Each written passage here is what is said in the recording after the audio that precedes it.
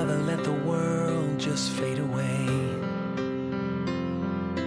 Let me feel your presence in this place till I'm on my knees, till my heart can sing. Yes, he was, he always will be. Well, friends, today we are continuing in our study of First Chronicles, so you can begin turning to First Chronicles. We are in chapter 3 today. We've been moving through First Chronicles, and our first 8 or 9 chapters of the book are genealogies. And you might come to that in your Bible and you say, all right, I get the idea, and just kind of skip over it, skim it, maybe not read it at all, and go on to the next chapter. There's just something, though, about doing that I'm just not comfortable with. We pride ourselves in being a verse-by-verse Bible teaching church, and so it seems we should go verse by verse through all of the Bible. And so that brings us today to chapter 3 of where we left off. Now, let me remind you, the purpose of these genealogies, we are roughly around the year 400. Now, the book of 1st and 2nd Chronicles, they come in the middle of our English Bibles, or at least in the middle of our Old Testaments of our English Bibles. But in reality, chronologically, this may be the last book that was written in our Old Testaments. And it was written following the period of the Babylonian captivity. So here is this nation of Judah in particular, but the Israelites, if you will, that was taken into this captivity. Their homeland was destroyed. There's really no semblance of who they were before, and now God is calling them back, as he prophesied in his word, that they would be dragged away from the land of Jerusalem in particular, and they would come back and they would inhabit it again. And the purpose of First Chronicles, likely written by Ezra, is to remind the people of who we are, what is our great history, who are the descendants, where did the priests come from, who's going to be in charge of the temple, where are the Levites, and so on and so forth.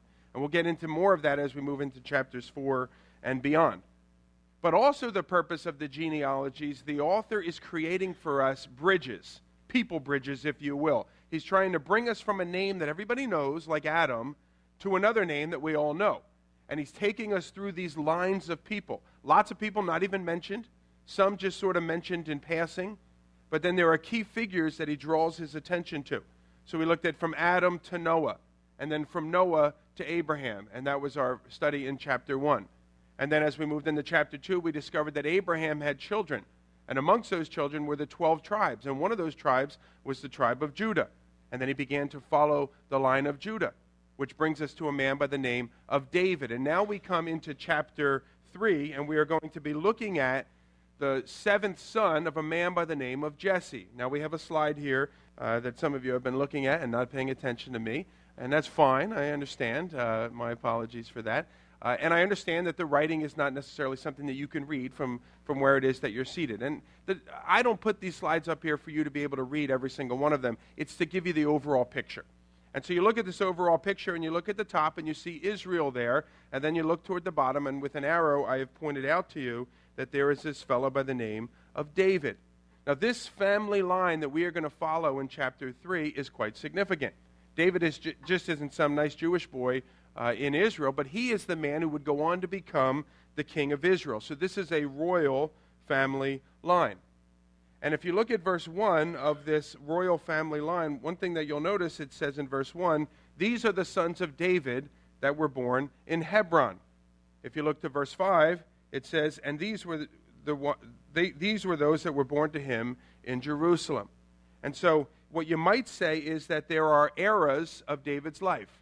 And I think we do this as well in our families. We say things like, oh yeah, that was back when we lived in Lambertville, for my wife and I, for instance. Or that was back when you worked for Ewing High School, I might say, in my situation here. There's eras of our lives. And David had a couple of eras, E-R-A-S, not errors, mistakes, but he had a couple of eras in his life, and one of those involved the period of time that he lived in Hebron, and then the other of which we're going to draw attention to in this passage today is the period of time that he lived in Jerusalem. This is a rough map of those two sites there.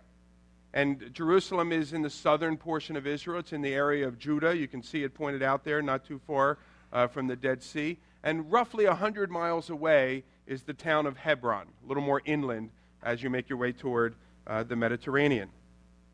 100 miles is not that far.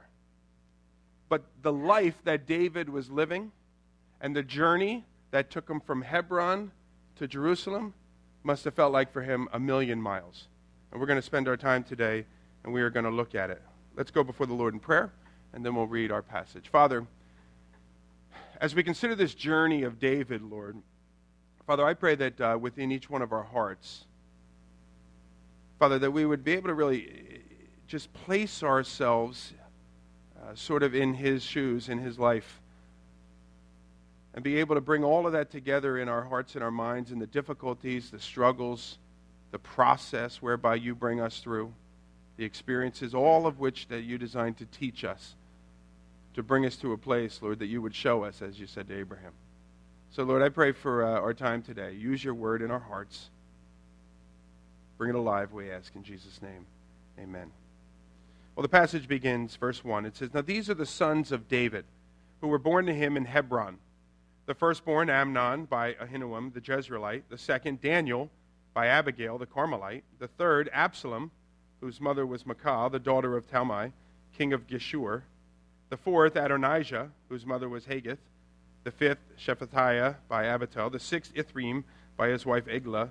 6 were born to him in Hebron, where he reigned for 7 years and 6 months." And so, if we were to break that down, these would be the children of David, each of which were born to him by a different wife.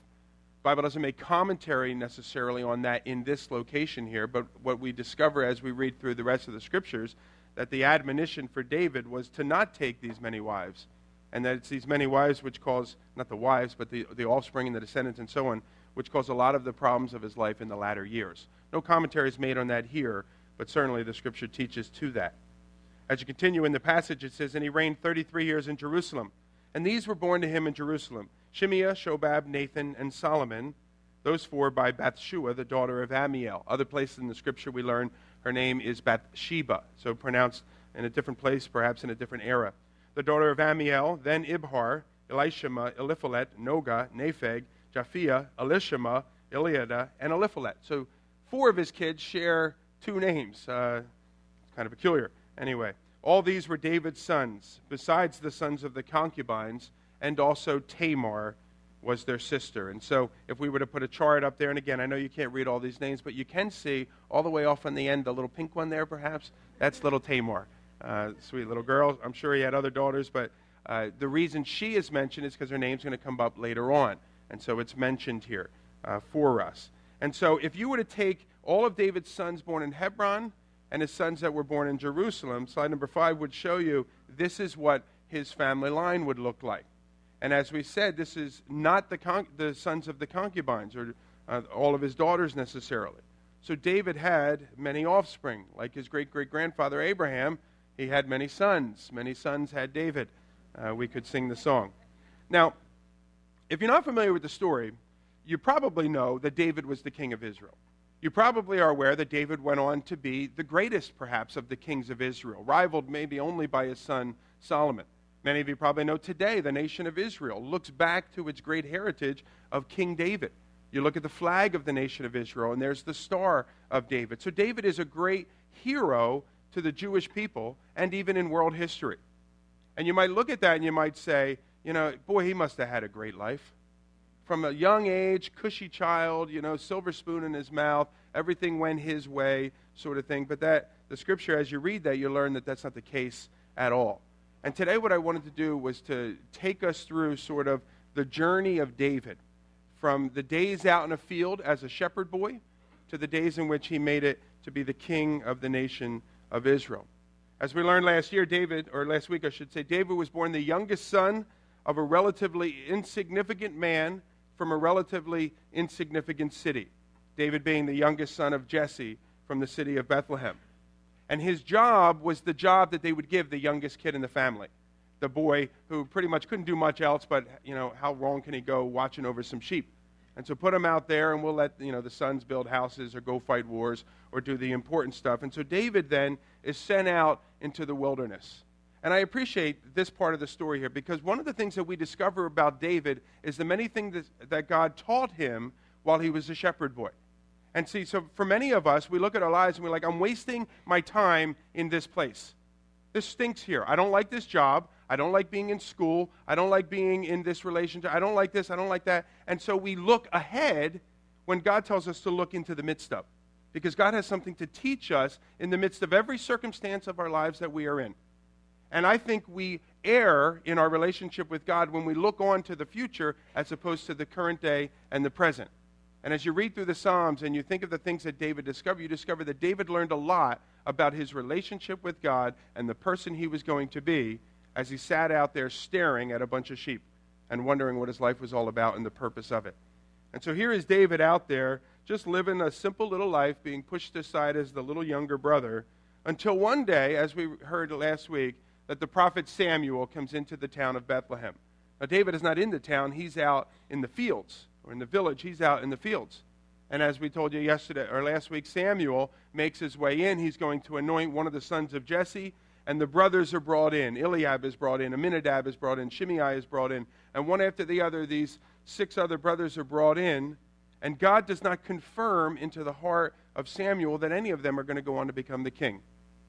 And he puts out this desperate cry, almost a cry of confusion. I really thought God said to come here. Don't you have any other sons? And Jesse almost says, no, we don't have. Oh, yeah, well, yeah, we do. We have one little guy. You know, he's out in the field, but he's just a shepherd boy. And Samuel says, well, I'm here anyway. Let's see. You know, go get him. Bring him in. And immediately God puts it on his heart. That is the one. And David's life is going to be significantly altered as a result of that encounter, but not yet. Because after that encounter, David is sent back out into the field to be a shepherd boy. Now, we don't know how old David was necessarily. We can assume he was 10, 12, maybe at the most 15 years of age as this shepherd boy. We don't know the exact time that Samuel came and anointed him to be the next king. But we do know that there was a period, a length of time, that here is this man with a calling, with a calling on his life to be the king of Israel, and yet he's doing this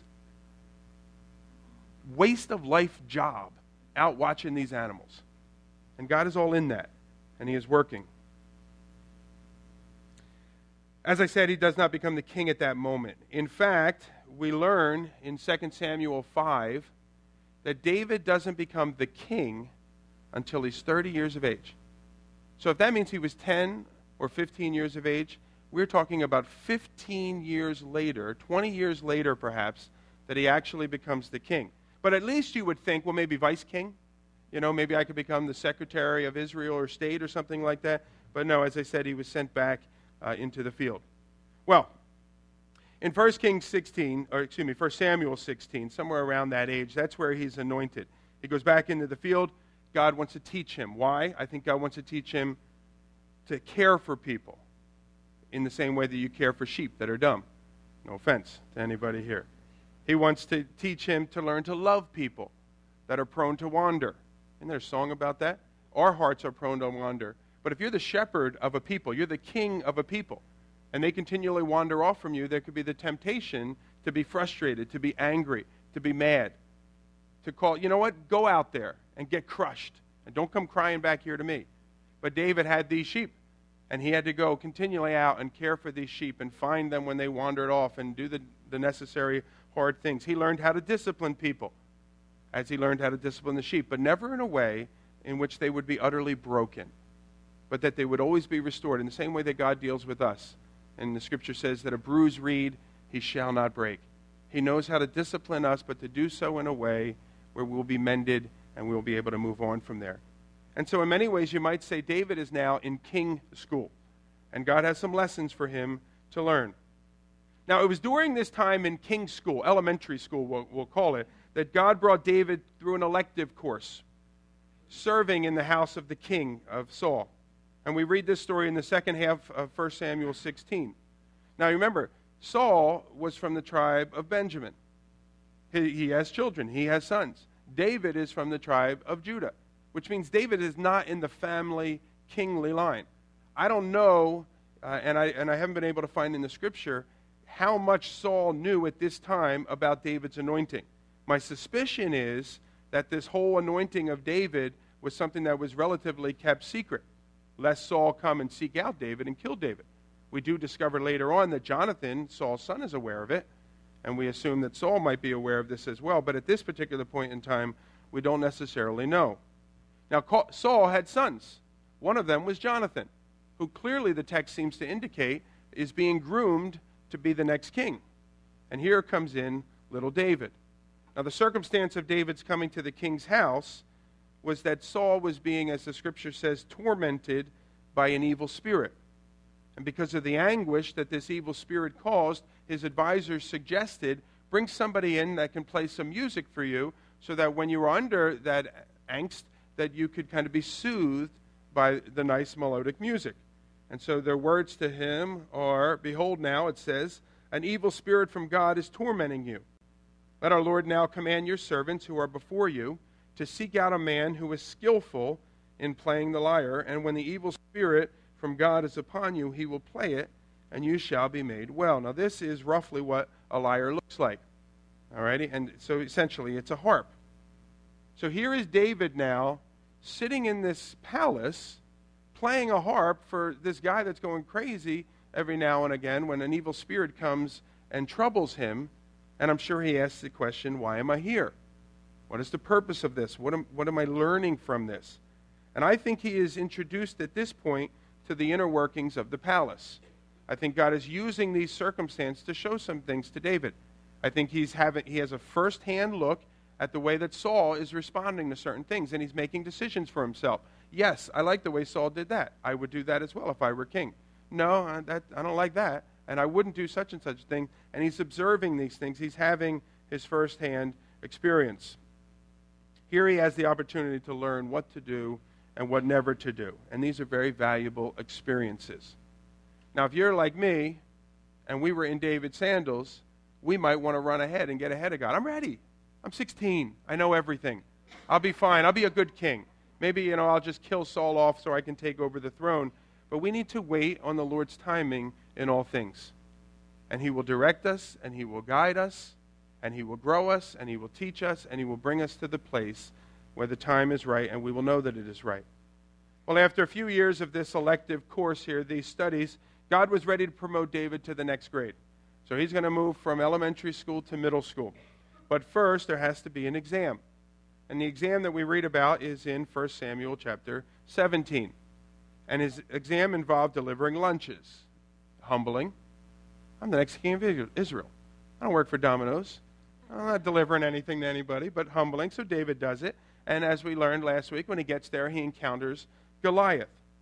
And there, David, I think, he would learn what God can do through a man that is passionate from what God brings from within. So God puts a burden on David's heart, and that comes out. And look what God is able to accomplish through a man that is righteously passionate. God is able to slay a giant through this. Nobody else would take on the giant, but David was moved in his heart.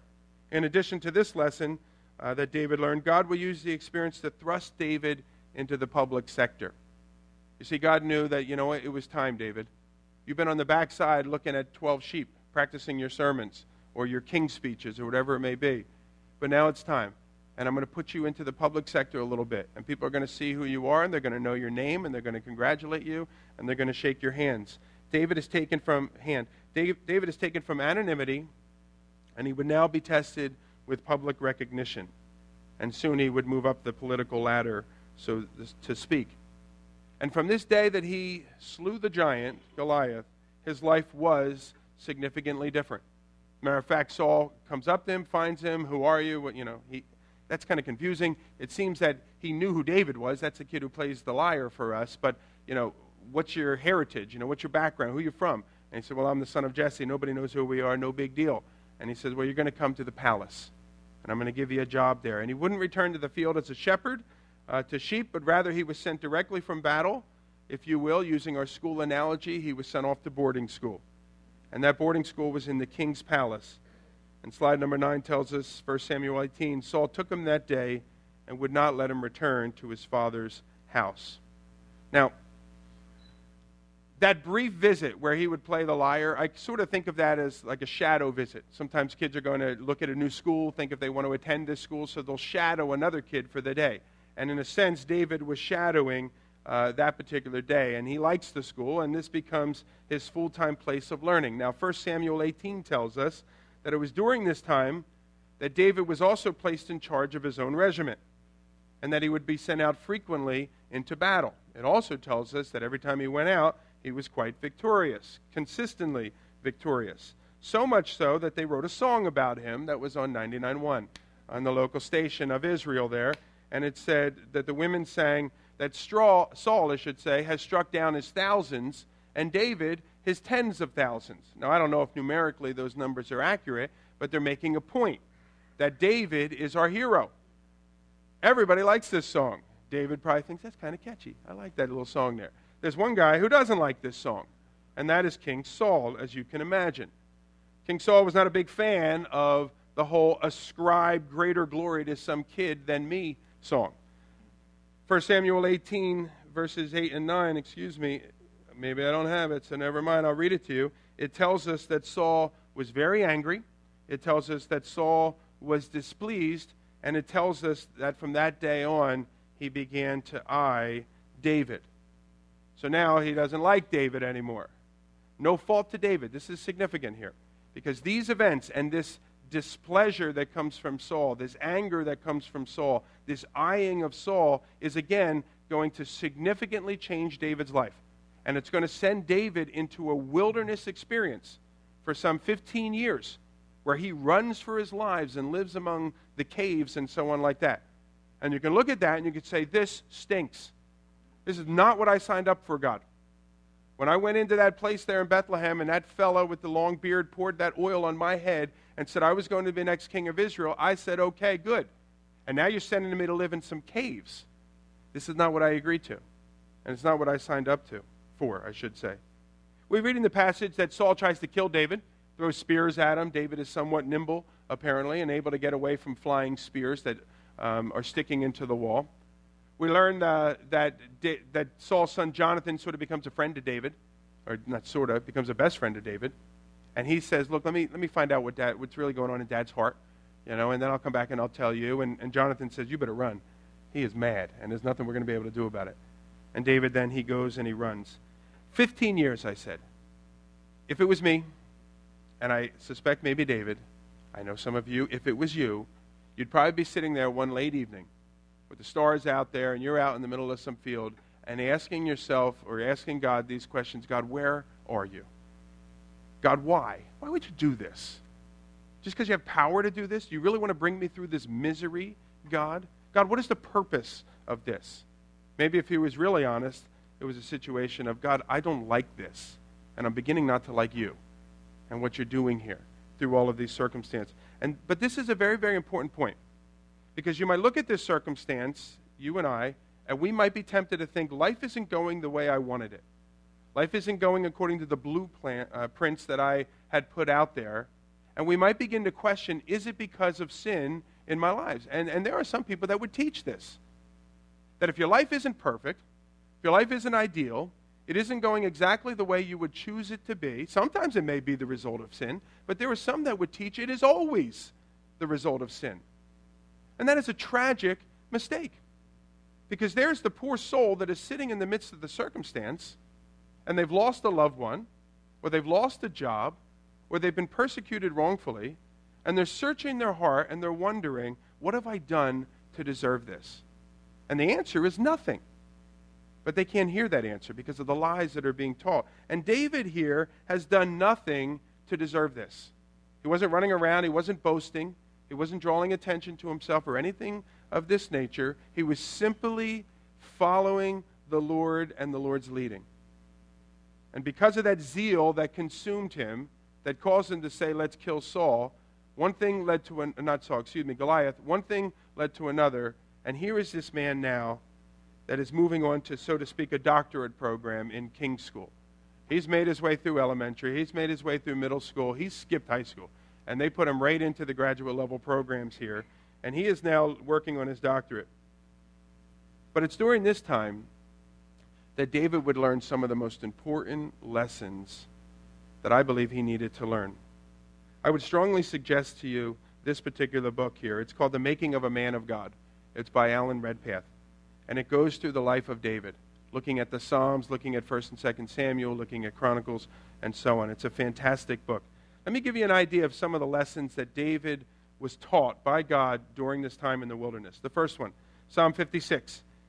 He writes, "When I am afraid, I put my trust in you. In God, whose word I praise. In God I trust, and I shall not be afraid." He wrote that on some form of a piece of paper as he sat in a cave, and as hundreds of soldiers of Saul were gathering around him trying to find him. Psalm 56 tells us that. In Psalm 54, also during this period of wandering, he says, "O God, save me by your name. For strangers have risen against me. Ruthless men seek my life. They do not see God before themselves. Behold, God is my helper, and the Lord is the upholder of my life." Valuable lessons. For a man that was sort of a hero who could very quickly begin to say, you know what, I'm good. I can take care of myself. I'm the one who's slain 10,000s. But now everything is turned on him. The king's anger is against him, and the king controls the military, and now the military is seeking him out. In Psalm 55, he says, "Cast your burden on the Lord, and he will sustain you. He will never permit the righteous to be moved." These are valuable lessons to learn. If you would please turn with me to Psalm 57. This is another one. And you notice the numbers of the Psalms, 54, 55, 56, 57, and so on. This little section of the Psalms are during this period of David's running from Saul. From one place to the next to the next. We'll study that as we get further along in 1 Chronicles. But let me read Psalm 57 relatively quickly to you. It says, "Be merciful to me, O God, be merciful to me. For in you my soul takes refuge. In the shadow of your wings I will take refuge, till the storms of destruction pass by. I cry out to God Most High, to God who fulfills his purpose for me. He will send from heaven, and he will save me. He will put to shame him who tramples on me. God will send out his steadfast love and his faithfulness. My soul is in the midst of lions. I lie down amid fiery beasts, the children of man, whose teeth are spears and arrows, whose tongues are sharp swords. Be exalted, O God, above the heavens, and let your glory be over all the earth. They set a net for my steps. My soul was bowed down. They dug a pit in my way, but they have fallen in it themselves. My heart is steadfast, O God. My heart is steadfast." I think he's telling his heart, be steadfast, be steadfast. You're freaked out. You're scared. You're beginning to doubt who God is. But God, these are the things that I know about you. My heart is steadfast. My heart will be steadfast. He goes on and he says, "I will sing and make melody. Awake, my glory. Awake, O harp and lyre. I will awake the dawn. I will give thanks to you, O Lord, among the peoples." Can you imagine? Running for your lives, wondering where God is, and yet waking up early in the morning and singing these songs of praise.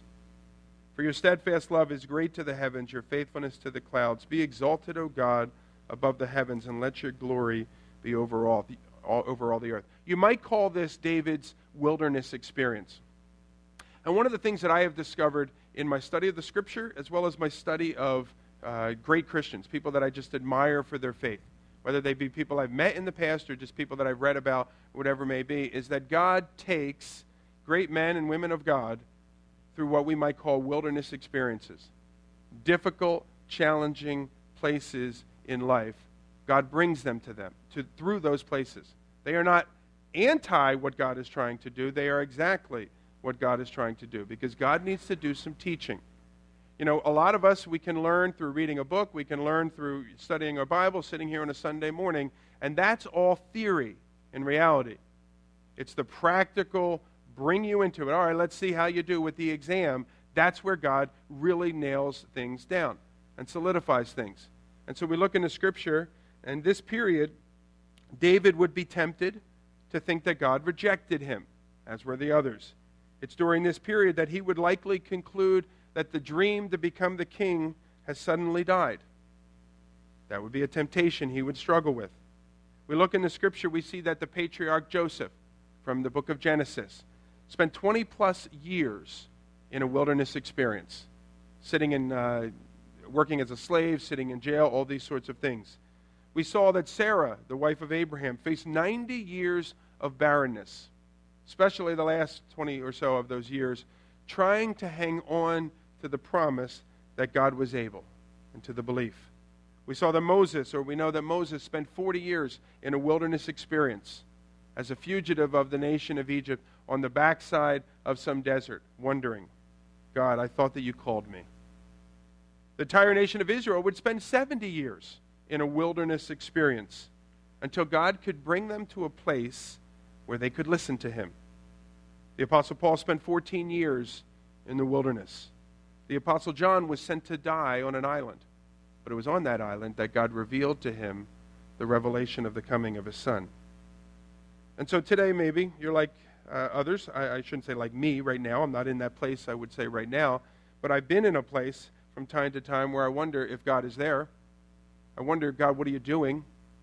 I wondered if God's timing was off and askew, and that God was somehow messing things up.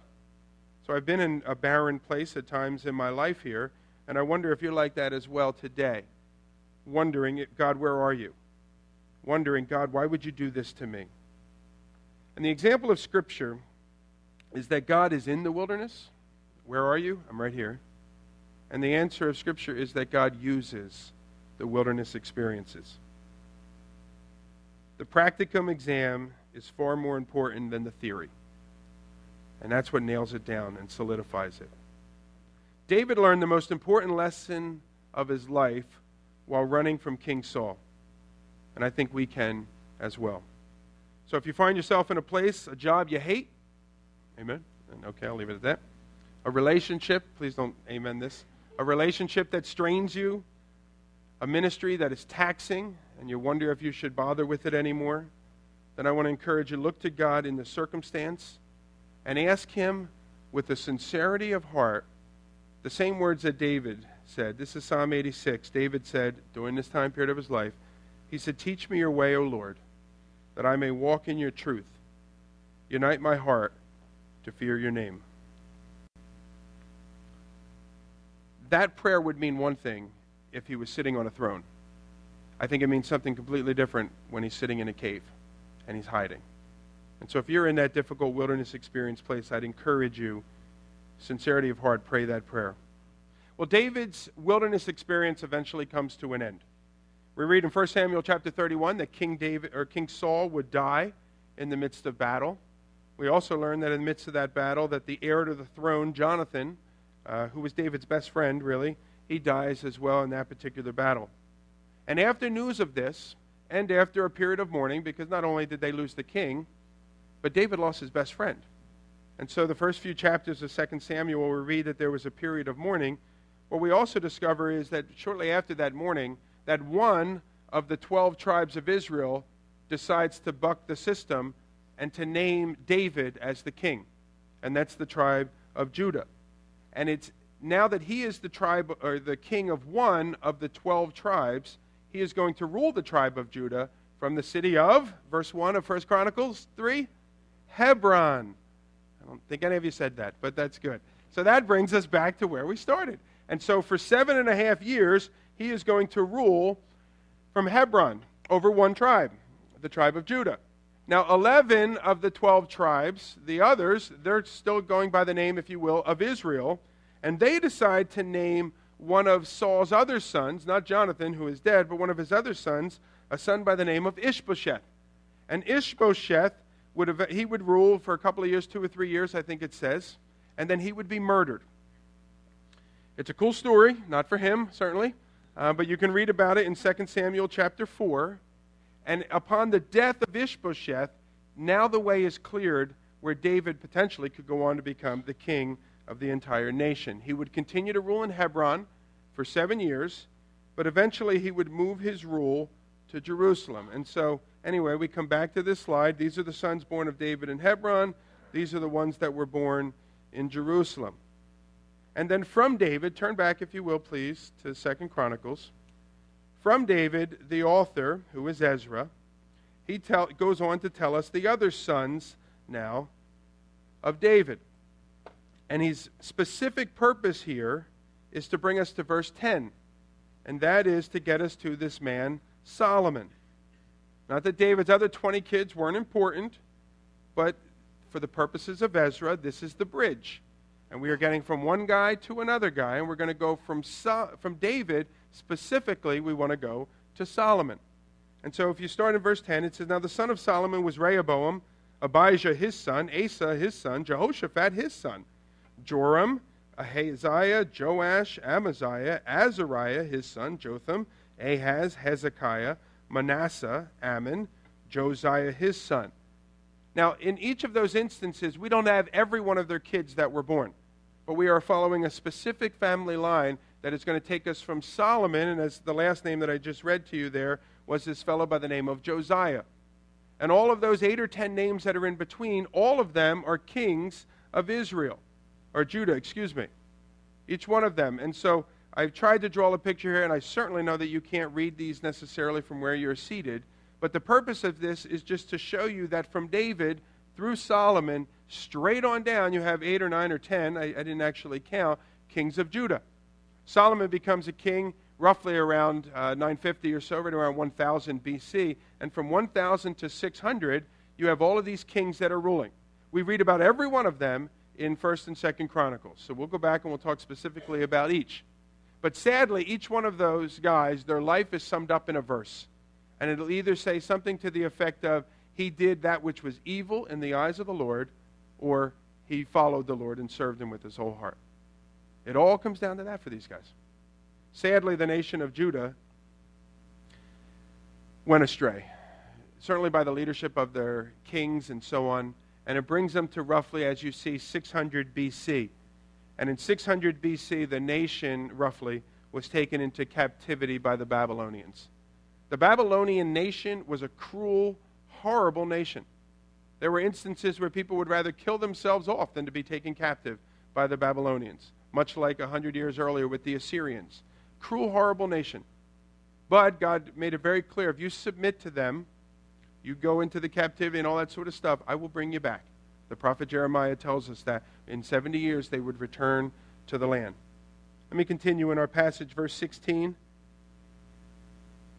Go back to 15. It says, Now the sons of Josiah, Johanan, the firstborn, the second Jehoiakim, the third Zedekiah, and the fourth Shallum. Now you move on, and it says, Now the descendants of Jehoiakim. He's one of the kings, so that's the one we want to look at. It says, Jeconiah his son, Zedekiah his son, and the sons of Jeconiah, the captive. Now I'll stop there with the words the captive. That's referring to the Babylonian captivity. And so, if we would turn in our scriptures, please, to 2 Chronicles chapter 36. Please flip over there, 2 Chronicles 36. The Babylonian captivity and the Babylonians coming in and conquering the nation of Judah. Remember, by this time, or maybe you don't know, so let me go back and tell you, after the death of David, Solomon becomes king. After the death of Solomon, the nation splits in two. 10 tribes become the nation of Israel. They're the northern tribes. And they begin to follow, and I always mix it up, I forget if it's Rehoboam or Jeroboam. They begin to follow one of those two. The other 2 tribes begin to follow Solomon's son, Rehoboam or Jeroboam, whatever one it is, I forget at this particular instance, nor do I think it really matters in your life. All right, and so you have this circumstance where the nation is divided. Roughly around the year 700, Syria, Assyrians that lived north of Israel, they come down and conquer the 10 tribes, and they take them off into captivity. Judah continues to remain safe. It's 100 years or so after that Babylon, Nebuchadnezzar, makes his way down into the area of Israel, down into the southern portion of the land of Israel, and he comes against the nation of Judah. But he doesn't take him into captivity yet. Essentially, he says, you can be my puppet sitting on the throne. And for about 20 years or so, 19 years or so, that's kind of the way things work out. Until eventually, as we just read here, in the next kingship, Jeconiah's kingship, he says, that's it. We're taking you out of this place, and you're going into captivity. And that's where we read about a book like the book of Daniel, where David, as a young man, finds himself in the nation of Babylon. Let me read for you 2 Chronicles chapter 36, because it tells this story. and it brings us to a very good point. It says, now the people of the land, at least I believe it is a very good point, and I hope you'll agree with me. It says, now the people of the land took Jehoahaz, the son of Josiah, and made him king in his father's place in Jerusalem. Jehoahaz was 23 years old when he began to reign, and he reigned for 3 months in Jerusalem. And then the king of Egypt deposed him in Jerusalem and laid on the land a tribute of 100 talents of silver and a talent of gold. And the king of Egypt made Eliakim, his brother, king over Judah and Jerusalem, and changed his name, and this is what we read in the beginning of 1 Chronicles, changed his name to Jehoiakim. But Necho took Jehoahaz, his brother, and carried him to Egypt. Necho would be like a pharaoh or a king of Egypt. Now you look on to verse 5, it says, now Jehoiakim was 25 years old when he began to reign, and he reigned 11 years in Jerusalem. And sadly it says, he did what was evil in the sight of the Lord his God. And against him came up Nebuchadnezzar, king of Babylon, and bound him in chains to take him to Babylon. Nebuchadnezzar also carried parts of the vessels of the house of the Lord to Babylon and put them in his palace in Babylon. You remember there in the middle of Daniel, I think it's chapter 5, where they're having a party and they're drinking out of the vessels that came from the temple, and then the hand is found writing on the wall. You may be familiar with that story. These are the vessels, and this is the time that they were taken. Now the rest of the acts of Jehoiakim and the abominations that he did and what was found against him, behold, they're written in the book of the kings of Israel and Judah. And Jehoiachin, his son, reigned in his place. Now, this, I don't even know if you remember the names that I read in 1 Chronicles, but Jehoiachin is Jeconiah, spelled basically with the same group of letters, but just kind of mixed around a little bit. That's the same person here. So Jeconiah, Jehoiachin, was 8 years old when he became king. I'm sure he did a great job as an 8-year-old ruling over the city, the nation. And he reigned 3 months and 10 days in Jerusalem, and he did. How much evil can an 8-year-old do? But he did what was evil in the sight of the Lord. That's code, by the way, which means idolatry, and that they allowed the practices of the false worship to continue. So he did what was evil in the sight of the Lord. And in the spring of the year, King Nebuchadnezzar sent and brought little Jeconiah, or Jehoiachin, to Babylon with the precious vessels of the house of the Lord, and he made his brother Zedekiah king over Judah and Jerusalem. Now Zedekiah was 21 years old when he began to reign. We learned his name in 1 Chronicles. And he reigned 11 years. He did what was evil in the sight of the Lord. He did not humble himself before Jeremiah the prophet, who spoke from the mouth of the Lord. Remember, from your studies of the book of Jeremiah, hopefully you do. I'll recall it for you because it brings light to our circumstance here. When Jeremiah spoke, he was not like E.F. Hutton. Nobody listened to, you guys don't even know who that is. Jeremiah, nobody would listen to Jeremiah, and people would eventually speak to Jeremiah, and they would say, you're a downer, man. To use, hippie language, you're a downer. Here we are, we're trying to pump up the nation, this big political rally, and you come out there and you tell us how miserable we are and how miserable things will be. We're looking for positive speakers, not truth speakers. We want people that'll itch our ears or tickle our ears. And so Jeremiah had to speak the truth, and they throw him into a pit. Well, one of those men that came against Jeremiah was Zedekiah, the king. And it tells us there that he did not humble himself before Jeremiah. It says that he also rebelled against King Nebuchadnezzar. I'm God's people. I'll take on Nebuchadnezzar. Yeah, but you're God's people in the midst of sin that God is getting ready to judge. I wouldn't do that if I were you, because Nebuchadnezzar, as it says in the book of Daniel, is God's servant. Even though he didn't know God, God was going to use him to accomplish his purposes. So he rebels against him. He stiffened his neck. He hardened his heart against turning to the Lord, the God of Israel. Then it goes on in 14, all the officers and priests and the people likewise, they were exceedingly unfaithful. They polluted the house of the Lord that God had made holy in Jerusalem. And then verse 15, it says, and I'll put it up here for us, it says that the Lord God of their fathers sent persistently to them, so very important, hear these words, sent persistently to them by his messengers because he had compassion on his people and on his dwelling place. But they kept mocking the messengers of God, despising his words, scoffing at his prophets, until the wrath of the Lord rose against his people, and until there was no remedy. If you take the scripture and you pull out and you look and you wonder, I don't understand the word that we would use is the economy of God. I don't understand the way that God is working. I don't understand, if these are God's people, why do they find themselves being conquered by people less godly than themselves? People that practice greater abominations than themselves. Because God needs to teach the people of Israel, Judah in this case. And their hearts have been so hardened. And he did it the easy way. And he sent somebody in to speak a kind word, and he sent another person, and then the song on the radio played, and wow, that's the same thing I was thinking about. And then somebody else said, hey, I was reading this, and it's so cool, you should hear it. And you're like, that's what I was thinking. And he sent all sorts of messengers their way, but they continued to rebel. I don't think so. No, that's not for me. God, you couldn't be saying that to me. Or I don't want to listen to you, God. And then finally, God had to get tough. And he had to bring them to a place. Now, we look at that and we might think God did that because he was sick of them. I'm sick of it. Somebody's going to feel some pain in this house here. Get me the spoon, or something. And God is just going to inflict pain to get a little bit of frustration out or something like that. That's not God's heart at all. So very, very important. God sees the big picture. And you know what? You may go through a miserable 70 years here, Israel, but you're going to come out of this, and there will be no recorded place again in history where you worship the false idols. You will learn the valuable lesson. You see, I think many of us think what it means to be a Christian is that God intends for us to have a great, happy life. Everything's going to be great. Everything's going to be happy. I'm going to wake up every day with a smile on my face, like that fellow on TV. Everything is wonderful. The reality is, as followers of Christ, we go through challenging periods of time. We go through difficult periods of time. We go through times where our hearts are tempted to ask the question, and maybe it comes out, maybe it doesn't, but God, is it worth following you anymore? And many people, they bag it all together, quite frankly. I've been a Christian now about 25 years, and I've seen a lot of people come and a lot of people go. And oftentimes what causes people to go is that it gets tough. It gets hard. This isn't fun anymore. This isn't enjoyable anymore. Where's the joy that I was supposed to have? Where's the happiness? Where's the smile? Why am I having difficult times? Because God uses difficult times. Sometimes they're brought into our lives because of sin in our life, because God wants to bring us out of that area of sin. Sometimes they come into our lives because we live in a fallen world. Sometimes they're the specific design of God to teach us and to grow us. I don't know where you're at in your life, but I would encourage you.